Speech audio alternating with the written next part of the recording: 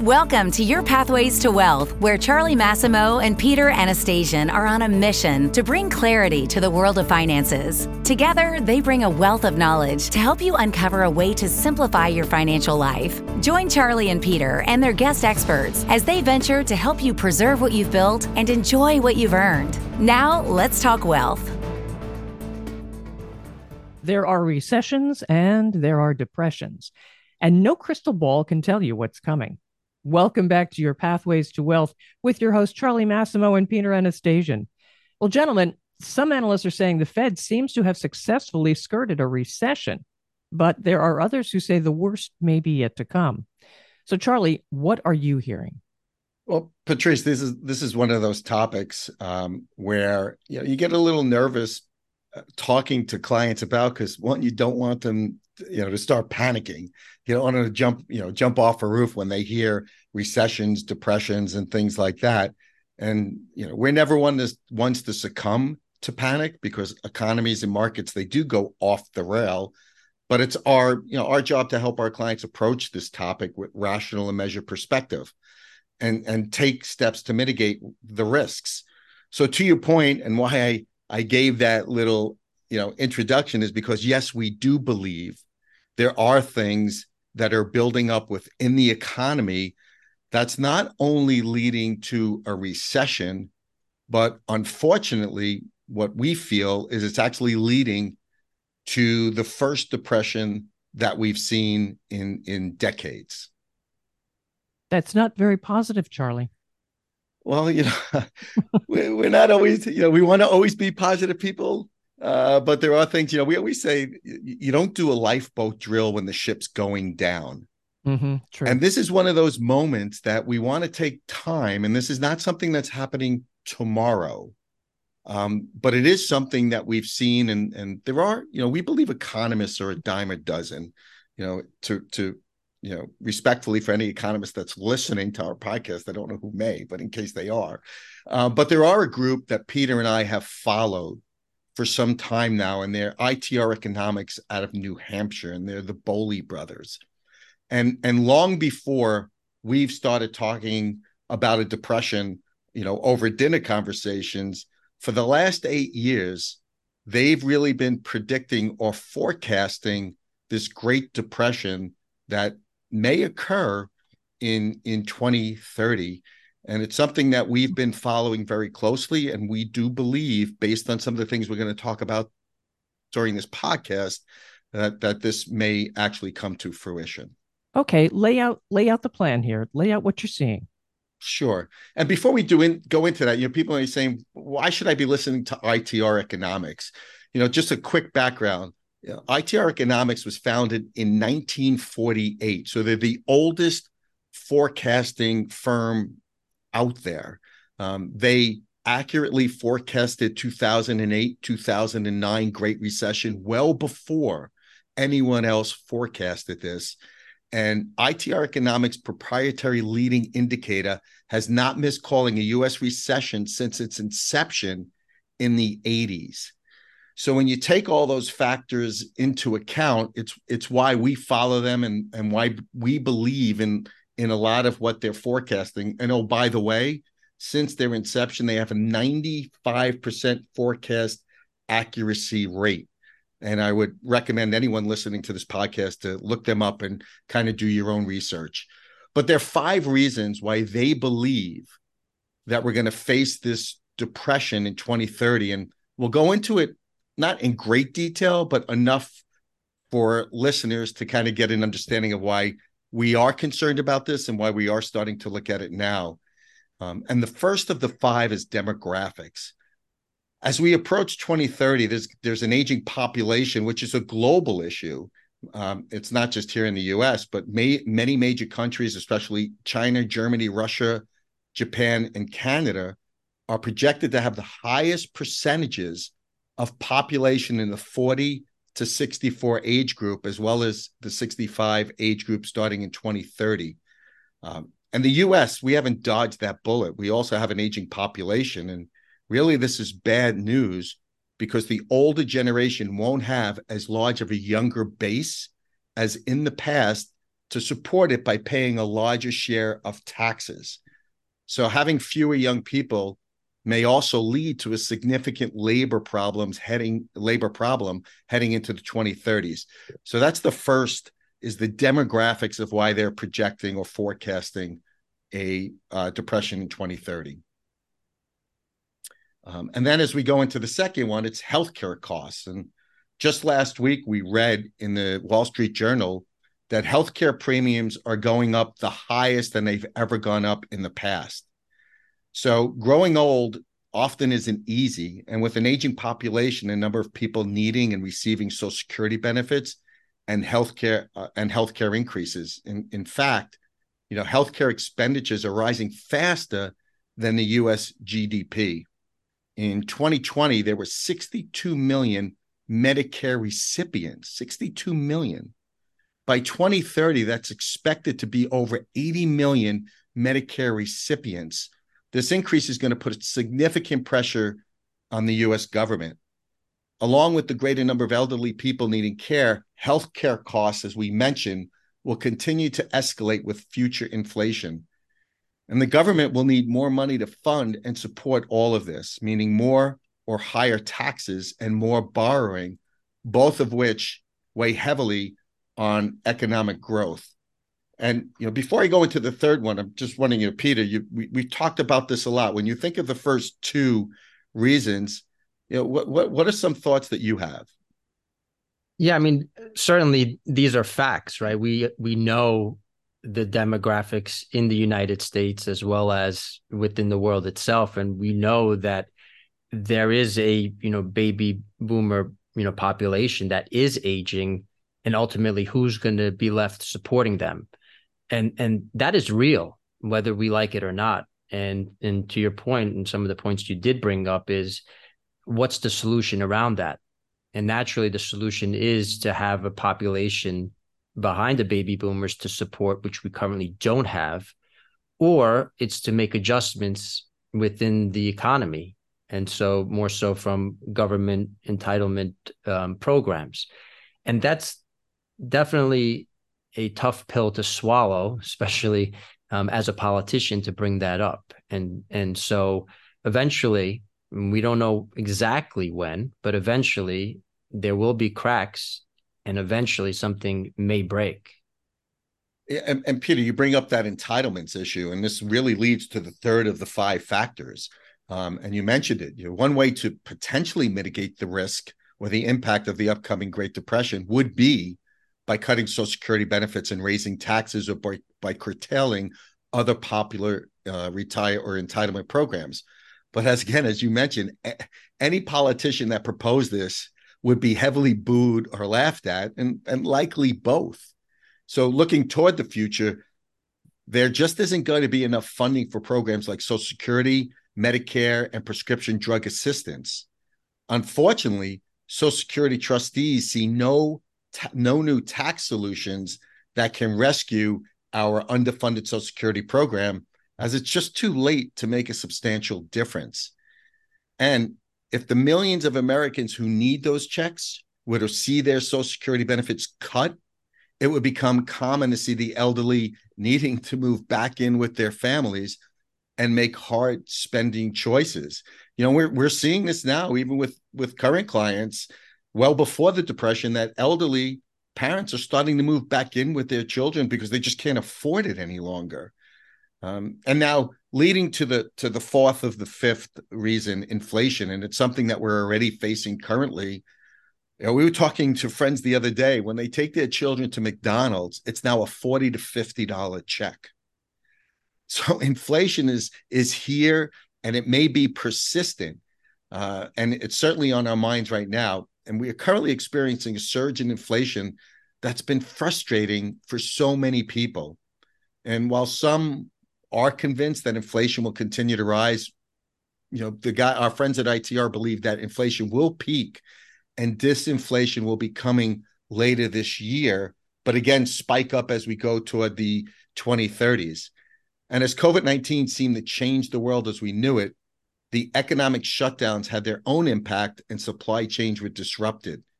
The government poured trillions of dollars into the economy to stimulate it, and supply chain issues are finally starting to become more manageable. Federal deficit spending will likely be a common trend of the 2020s, with decline in the value of the US dollar a likely consequence. And when the US dollar is weakened, we will experience higher inflation. So again, as we think about what ITR is saying, they do definitely see inflation starting to peak because of these supply chain issues. But their point is, don't be faked out, because then we're going to start to see inflation starting to rise, and they're forecasting 2025 through 2030, there's going to be a continuous rise in inflation during those few years. And I think that's such an important topic, especially now. It's so relative, inflation. It's all around us. We fully see it everywhere. And again, the theme of this podcast is certainly around financial preparedness, right? Preparing for the unexpected. And, Mike Tyson has a famous quote, and he says, everyone has a plan until they get punched in the face. And if we really think about that for a second and relate it to inflation, think about going back 15 years ago, up until most recently the past year. Interest rates were at zero, literally, for the past 12 to 15 years, zero. And everyone got so acclimated to the fact that it will remain that way and assume that we'll continue to stay at that level.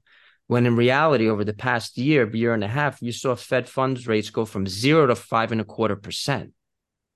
That's a punch in the face, especially when you have variable loans, when you have mortgages that are going to reset, commercial real estate that resets on a 5-year basis.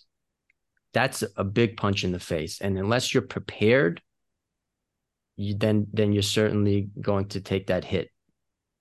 Yeah, Peter, prepared is the right word. And again, as I open this podcast before we get to the last issue for the Great Depression, we said it's not about panicking. We never panic. We've lived through that so many recessions. Certainly, we haven't lived through a depression, but I don't see it any different in how we prepare. It's just a matter of preparing. And the concerns that Peter and I have, I remember I watched The Big Short again the other night. And how many months, if not a few years prior to 2008, 2009, were certain people saying, hey, the housing market is going to crash, and they were laughed at until it actually happened. And our concern is people are not going to be prepared. They're going to believe that this is just another hype, when they don't really look at the facts, because there are times where things are hyped, like cryptocurrency or things such as that. But when you peel back the layers, you have to look at the facts. You have to look at the past to help determine the future. And we're at that point today. And the last point about the inflation, this is when people start to take risk, because they start to look for investments that stretch yield, whether it's junk bonds or whatever else somebody may come out with today that says, we're going to beat inflation with these exotic investments. And we're really concerned about that. And this or the next few years is more important than ever to stay very plain vanilla. Don't look to stretch for yield. Don't look to go outside of your risk tolerance. It's time to really take a gut check and be, as Peter said, prepared. So this leads into the fifth fact, which is the U.S. national debt. Again, I was talking to a friend, which is pretty amazing. During the Clinton era, and this is not a political statement, whether I agree with the Clintons or not, but we were at pretty much zero debt. It's pretty amazing that wasn't that long ago. And now our debt is over $30 trillion. The less debt a country has, the better we will be positioned for upcoming Great Depression.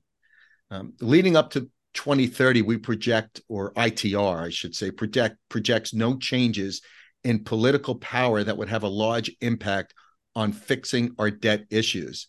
In fact, neither party is solely to blame for the debt, and neither party is likely to fix it. So there you have it. Those are the 5 reasons why ITR, and I think you're going to start seeing a lot more people talking about this Great Depression. And not to, beat my drum again, or what Peter was saying, but we have plenty of time to prepare for it. We've already started talking to clients about it. We will continue to talk to clients about it. And again, it's not about making drastic changes. It's about staying within your comfort zone, understanding what your needs are. And I think really as we lead to 2030, it's all about leverage, not having much leverage, not having much debt, because we always recognize that being, liquid, having cash, but not, again, having all cash in the bank, but having enough to get through these times will help you overcome any depression. And the last part, remember the upcoming Great Depression will be a global issue. No one knows if it's going to start in the U.S. or expand outward, or if it's going to start thousands of miles away. Like the U.S., other nations such as China, the European nations, Mexico, Canada, and more will face issues. Japan is the nation with the highest government debt as a percentage of GDP, and with many other nations, is in for a world of hurt. And the point there, again, this depression will not be isolated to just the U.S. It's going to be a global depression, which will create other challenges that this country and this world has never seen before. But again, we're out there. We're going to help plan for it. And in coming podcasts, coming conversations, coming blogs, we're going to talk more about these issues and how we really prepare for it. And I think you brought up a great point, Charlie. And it's not about necessarily taking all of your money right out of the market, keeping it in cash or anything along those lines. It's more about preparing in a way for any prolonged market decline to allow you to live the lifestyle and continue to live the lifestyle that you have been accustomed to, as well as have ability to take advantage of any potential opportunities during that period of time. So again, we're not saying take all your money, cash it in and bury it and look at it that way, not by any stretch, but it's more about the preparedness. And any successful business always prepares for a downturn. And those downturns can be 3 months, 6 months, 3 years, 5 years, or beyond. And the more prepared you are, the more confident you are, and the better off you'll be. And one last point I'd like to make. We hear this word, and I think it's going to be more important as we move forward for investors. We hear this word a lot, investment fiduciary. So, and this is certainly going to sound self-serving, but I want listeners to really understand what I'm saying here. A fiduciary means that we have to look out legally and contractually for the best interests of our clients, which means that when we make recommendations, they have to be in the best interest of the client. They cannot benefit us in any way. When you work with some of the bigger firms, and again, think about how we got to 2008, 2009, the big firms, the Citibanks, the Goldman Sachs, the Bear Stearns that are no longer here. It's these people that got us to the 2008, 2009 recession. Why? Because all they cared about was making money for themselves. They did not care about the consequences for their clients. As we approach this 2030 depression, think about this the same way. Because if you're working with someone that's not a fiduciary, that's for a Merrill Lynch or a Smith Barney, doesn't mean they don't have great advisors and well-intended advisors there. They do, but they have to make a profit for the company first. So if they're not going to go out there and tell you, protect yourself, it's not what they're going to do. They're going to find ways that can come out with exotic products to help you think that they're going to protect you during this depression. They're not a fiduciary. They're in the game of profit. Everyone's in the game of profit, but at whose expense? So investors, I want you to think about, as we get closer to 2030, who is your advisor? Who are you aligned with? And it's going to be vitally important as we go, or as we come closer to 2030. Patrice, you haven't jumped yet, have you? No, no, but I find this fascinating. I really do. I do have one question for you. Has ITR suggested how deep or long this depression might be? It's such a great point. And they do talk about it, and they actually get very specific, and without going into the specifics, but we could talk about it later.